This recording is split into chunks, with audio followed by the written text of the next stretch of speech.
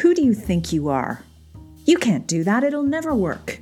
No one cares what you have to say. You're just a fraud and an idiot. The cruel blurtings of the inner critic. Who knows any of these? And you'll likely have your own variations. I have coached hundreds of senior leaders in my 15 years as an executive coach. And on reflection, I'm pretty sure that everyone has had a critical inner voice. The severity varies, of course, but the inner critic often shows up in our coaching sessions. Often I'm asked, can we get rid of our inner critic? Nope, sorry, it's riding sidecar with us for the journey, but we can find ways to coexist with it more peacefully. And that's exactly where we are going in today's episode. Dr. Irene Salter, Stanford-trained neuroscientist, is rocking the mic with me today. And what I love about our conversation is how she toggles between personal experience with her own inner critic, who's called Draco, by the way, and then she shares tips and ideas with her neuroscience hat on.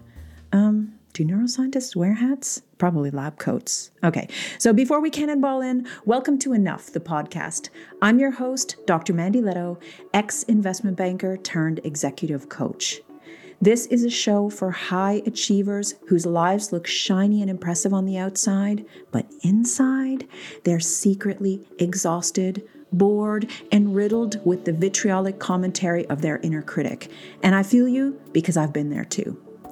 I want to give you the conversations, insights, and tools that I wish I'd had in a relentless job being a people pleaser and perfectionist. And I learned the hard way via severe burnout, so hopefully you don't have to.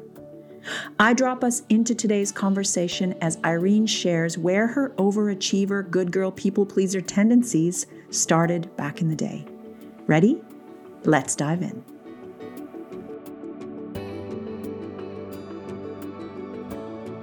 I was the eldest daughter of this, Chinese immigrants, which put a lot of pressure on being the rising star of the family, and achievement was just about everything. So it was all about how do you get the good grades? How do you be top of the class? How do you stand out academically without standing out in other ways? So it was never about being on the stage or about, showing off. You have to be super modest and super quiet and super obedient and always the good girl, and then achieve. And so I think a lot of that perfectionism and people pleasing and other things arose right around those middle school years when you start forming one's identity and then trying to figure out how can I ever meet up to these kinds of high expectations that my family had put around me. And at the same time, of course, I also had a lot of teachers who offered a lot of praise. So I listened to one of your episodes with the person who wrote Dopamine Nation. And in that episode, I heard so much of my own story in it, because the exact kind of dopamine rush that my brain totally lived on was that praise from outside people.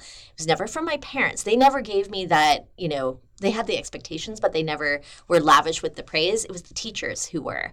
And so I just lived for the A+ on the assignment or the superstar. This was amazing. Great job. Keep it up. I lived for all of that. And I just kept my brain in that mode of addicted to that kind of praise from everybody.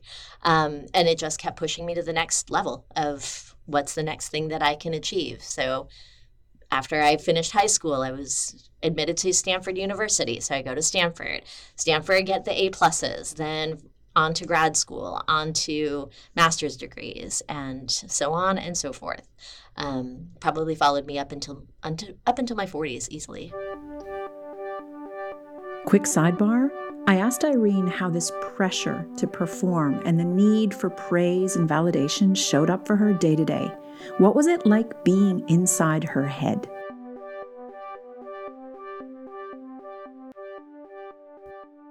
How did it show up for you as you start to be, I understand the way you explained it so beautifully for you as a young person. And I don't know for you, but my experience was when I got that push at home, it was, first of all, it started off when I was younger as like, I want to try to please my dad. And then when I realized that that was impossible and getting into the teenage years, it became kind of a screw you kind of a thing that I'm going to use my achiever to escape. Like, this is my way out. And, getting that lavish praise from teachers and in university, master's degree, PhD, getting that praise constantly, it becomes something, as you said, that we can easily become addicted to the dopamine of it. And tell me, as a young woman, when you were in grad school or when you came out of grad school, how did this manifest then? Because when you're a kid, you basically have no agency. You do what you're told. Yeah. But Yes. Did this kind of machine just keep going and that became who you were? Or how did that show up throughout your 20s and 30s? I would say that it internalized. So I had a voice in my head, probably actually two different voices, one of which was very much the checklist. Here's all of the goals. Here's all of the different things that you have to do, and do them all. And then I had another voice that was, that's not enough. You just didn't do it to your full capability. You should have pulled the all-nighter. Just all of those kind of nasty, snide, how could you possibly think that you belong here at Stanford? How could you possibly think that you do what all of these other neuroscientists are doing, that your research is shit? Like, I had a lot of that kind of voice as well. So I had both of those kind of competing for my attention. And I think that that was the internalization of what I was bringing up from the outside when I was younger. I'm always curious if people have a key moment that comes to mind when they finally say enough. So Irene's intuition started catching her attention even more than the usual chorus of negative voices, which didn't go away, I should mention. Her inner knowing just started getting louder. So Irene was on track for a prestigious postdoc at Cambridge University, but life was lifing and it got complicated, and she deferred for a year to travel with her partner. So outside of her usual academic setting, her intuition started bubbling up, and she realized that she liked research and being in the lab, but she loved growing people and making an impact. So she turned down the Cambridge Fellowship and followed her heart to become a middle school teacher, something that fueled her passion. Her mom wrote in the family Christmas mailer that, and I quote, "Irene has thrown away her PhD to become a teacher." Oof. Let's find out what happened with the negative voices in Irene's head.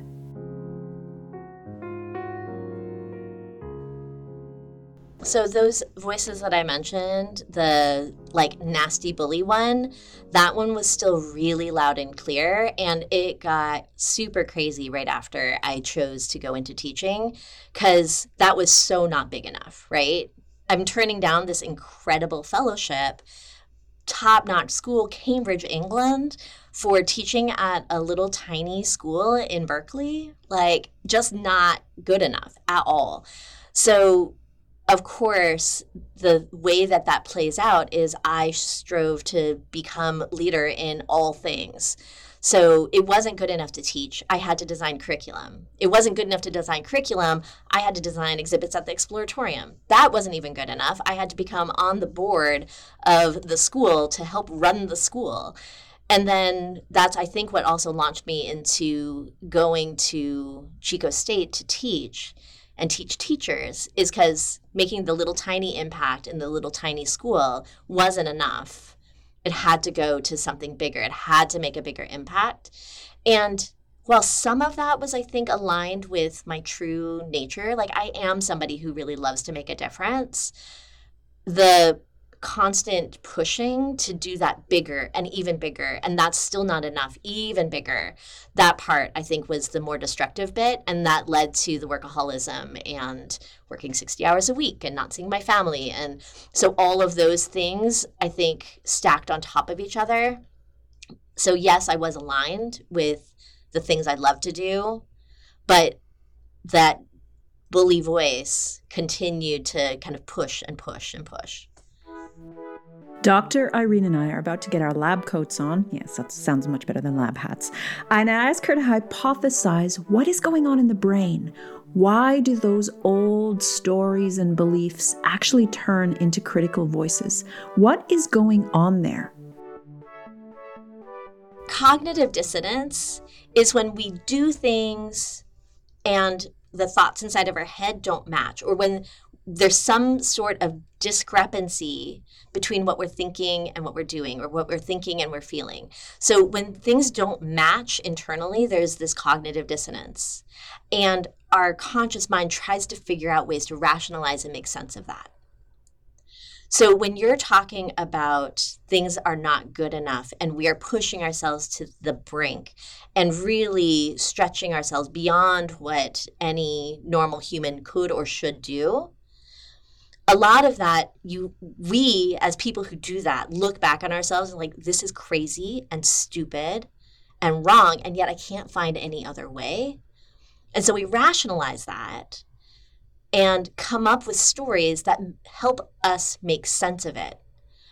And one of the ways that I think my brain does it is by coming up with these like internal inner critic voices that give me context for why I'm doing what I'm doing. I'm not doing it because of me. I'm doing it because of this voice. So I think that cognitive dissonance, that disconnect between what I'm doing and what I'm thinking, or what I'm doing and the external reality of it, is actually manifesting itself in these voices that allows my conscious mind to kind of have a reason or a rationale for it. So I like to get practical, right?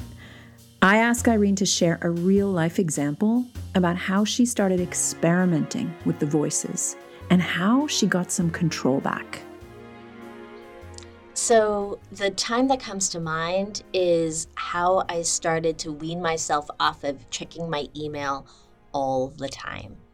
So I started being the principal superintendent of a charter school, and I didn't have training for this. Imposter syndrome was running rampant because everybody else that was in the room, all the other superintendents, all the other principals, first of all, they were all white men. And secondly, they all had so much experience in the public school system. I was coming in from the university system. So a very different trajectory and a very different pathway. So they would throw out all these, acronyms and ways of like running schools and strategies that I just had no idea about. So I was back to being totally the bottom of the tier and hated it. And of course, those inner voices were super loud. And my compensation for that was I have to work harder. I have to learn more. I have to always be on top of it. I have to respond immediately once somebody asks me a question. And if I don't know, I'm going to research the hell out of it to figure it out and then be able to respond intelligently. So that first year of being a principal superintendent was hell. That was like me hitting rock bottom. And it didn't, I ended the year with like a terrible personnel review with all sorts of like teachers leaving. It was nasty and horrible. Part of it, there's understanding and reasons for, but a lot of it just sucked. At that time, I realized that one of the worst behaviors I had was checking my email constantly. Like it was on all day at work. It was on my phone all day in the evening. And then when I came home, even though I had like a 1-year-old and a 5-year-old in the house, 6-year-old in the house, I just couldn't be present for my kiddos because I was just checking my phone all the damn time. They would want me at dinner and no, I had my phone out. And it was just constant. And I knew that cognitive dissonance thing. I knew that this was a behavior that was unhealthy and just nasty and wrong. But I needed to figure out what is it that I can do to talk back to that voice? What is it that I can do to help resolve that in a more easy way? And of course, I go to science. That's my tendency as a scientist. I started to do little experiments to prove to myself that if I put my phone down for 30 minutes, like even putting my phone down for 30 minutes was hard. If I put down my phone for 30 minutes, nothing's going to blow up. Nobody's going to give me a bad review. No one's going to claim that I'm not on top of it. And hell, guess what? It's true. I can put my phone down for 30 minutes and I can experimentally prove to myself that that's okay. And that helps me resolve that cognitive dissonance. And it made the voices quieter. So then I tried to extend that time. Okay, if I can put my phone down for 30 minutes for dinner, can I put it down all night? What the heck am I even thinking? I know, exactly, right? That face of And so it was little by little. It was little by little baby steps of proving to myself that I could do this, and it didn't blow up and things didn't get worse and people didn't start claiming that, I wasn't enough, that was the voice in my head, not the actual reality of what was in the world. And that was the path towards finally getting to a place where I had a little bit more balance. And of course, the day that I deleted the email app from my phone, I literally had heart palpitations. And by this time, it had been probably 3 years down the road, maybe 4. And I was even starting to coach people. And one of my coachees, one of my clients, deleted their email app before I did. And so it took a client doing that step, who is also a principal, to make me realize I could do it too.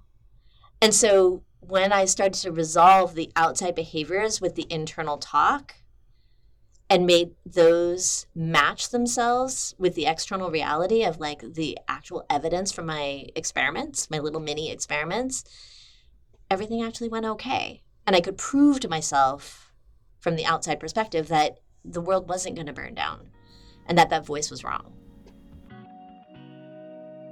What is your inner voice insisting that you need to do or do more of, but you know in your heart of hearts that this behavior or habit or thought actually isn't serving you?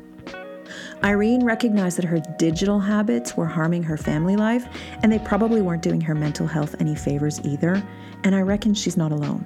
So, as a scientist, she ran an experiment, gathering data of what happened if she went counter to the voice that said she had to be on top of everything 24/7, that she had to push harder, she had to strive more. I heard a stat last week that 50% of people check their phones, wait for it, in the middle of the night. Do we really need to be that on?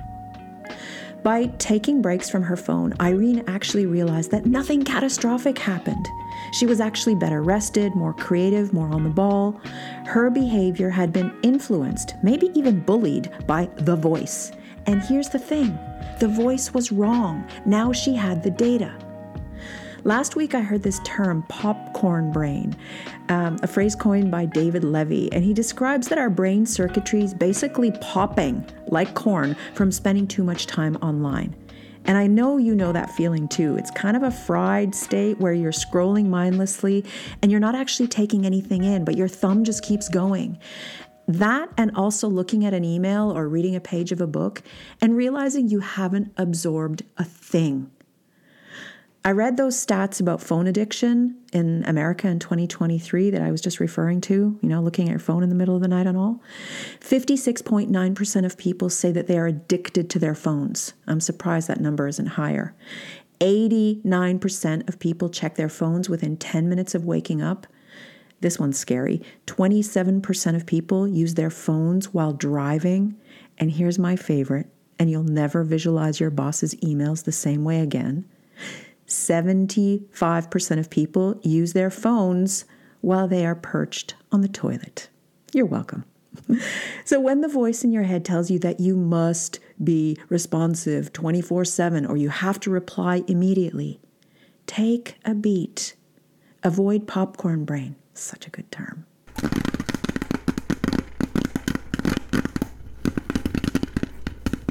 Okay, so we've got a practical action. Run experiments to gather data. You don't need to be a neuroscientist or have a lab coat to do that. If you've got digital overwhelm, for example, what if you tried putting your phone away during dinner And then what if you tried putting it away and checked only once before bed? Or what if you didn't check at all after a certain time and responded to things in the morning at the beginning of your workday? Gather data and see if anything bad happens, all that stuff that your inner voice is warning you about. Another example, did you listen to Jenny Blake in the previous episode? If not, go back and listen. She's brilliant. So in a nutshell, Jenny was driving herself to exhaustion, listening to her inner voices that she had to push herself to get promoted at Google. She ran an experiment, and she gave herself permission not to get promoted that year. She put in a little bit less effort, and nobody even noticed. No one wrote her a bad review. She didn't get fired. No one noticed she had made this mental gear shift, but she did. Now she had the data points that she didn't need to bend over backwards. She could have more space and rest in her life and still perform. So I'm running an experiment on taking more breaks because the voice in my head says I should spend every minute knocking more things off my to-do list instead of taking a buffer between meetings to stretch or play with my dog or step outside and take some deep breaths or do my legs up the wall yoga pose. And I should book my meetings back to back, the voice says, because that way I can cram in one extra meeting per day. Sound familiar?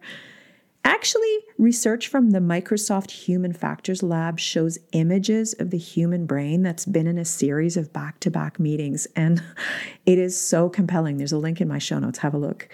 So there's this lovely blue image of a fresh brain going into a meeting, and it starts to glow red by the time it's been in something like 3 or 4 meetings. A picture is honestly worth 1,000 words. It really made me stop and think. So I've instructed my brilliant assistant, Ramon, to give me buffers between calls, and I'll step away. I'm a few weeks in now, and the inner voices went really bonkers straight away, saying, oh, you're being less efficient. You're leaving money on the table. Oh, it just got so clutchy. But now, even a 10-minute reset between calls can shift everything. I've gathered enough new data that my inner critic has calmed down. Whoop, whoop. Okay, before we move on to Irene's next and final tip for managing your inner critic, pause and think. What could you run a small experiment on? Maybe you're not going to take your phone to the toilet to avoid getting popcorn brain, even one toilet trip in the day without a phone. How would that be? Or what if you took a 10-minute buffer between calls? Have a go and see if anything bad happens. I suspect you'll be surprised. If you're a journaler, you're going to love this tip. And even if you're not, give it a go. Writing about a stressful event can take the wind out of your inner critic's sails. It's called therapeutic writing, which can lead to cognitive reframing, meaning you get new perspectives as you're writing. You process your emotions about the event, and you come to your own brilliant conclusions because nobody knows you better than you.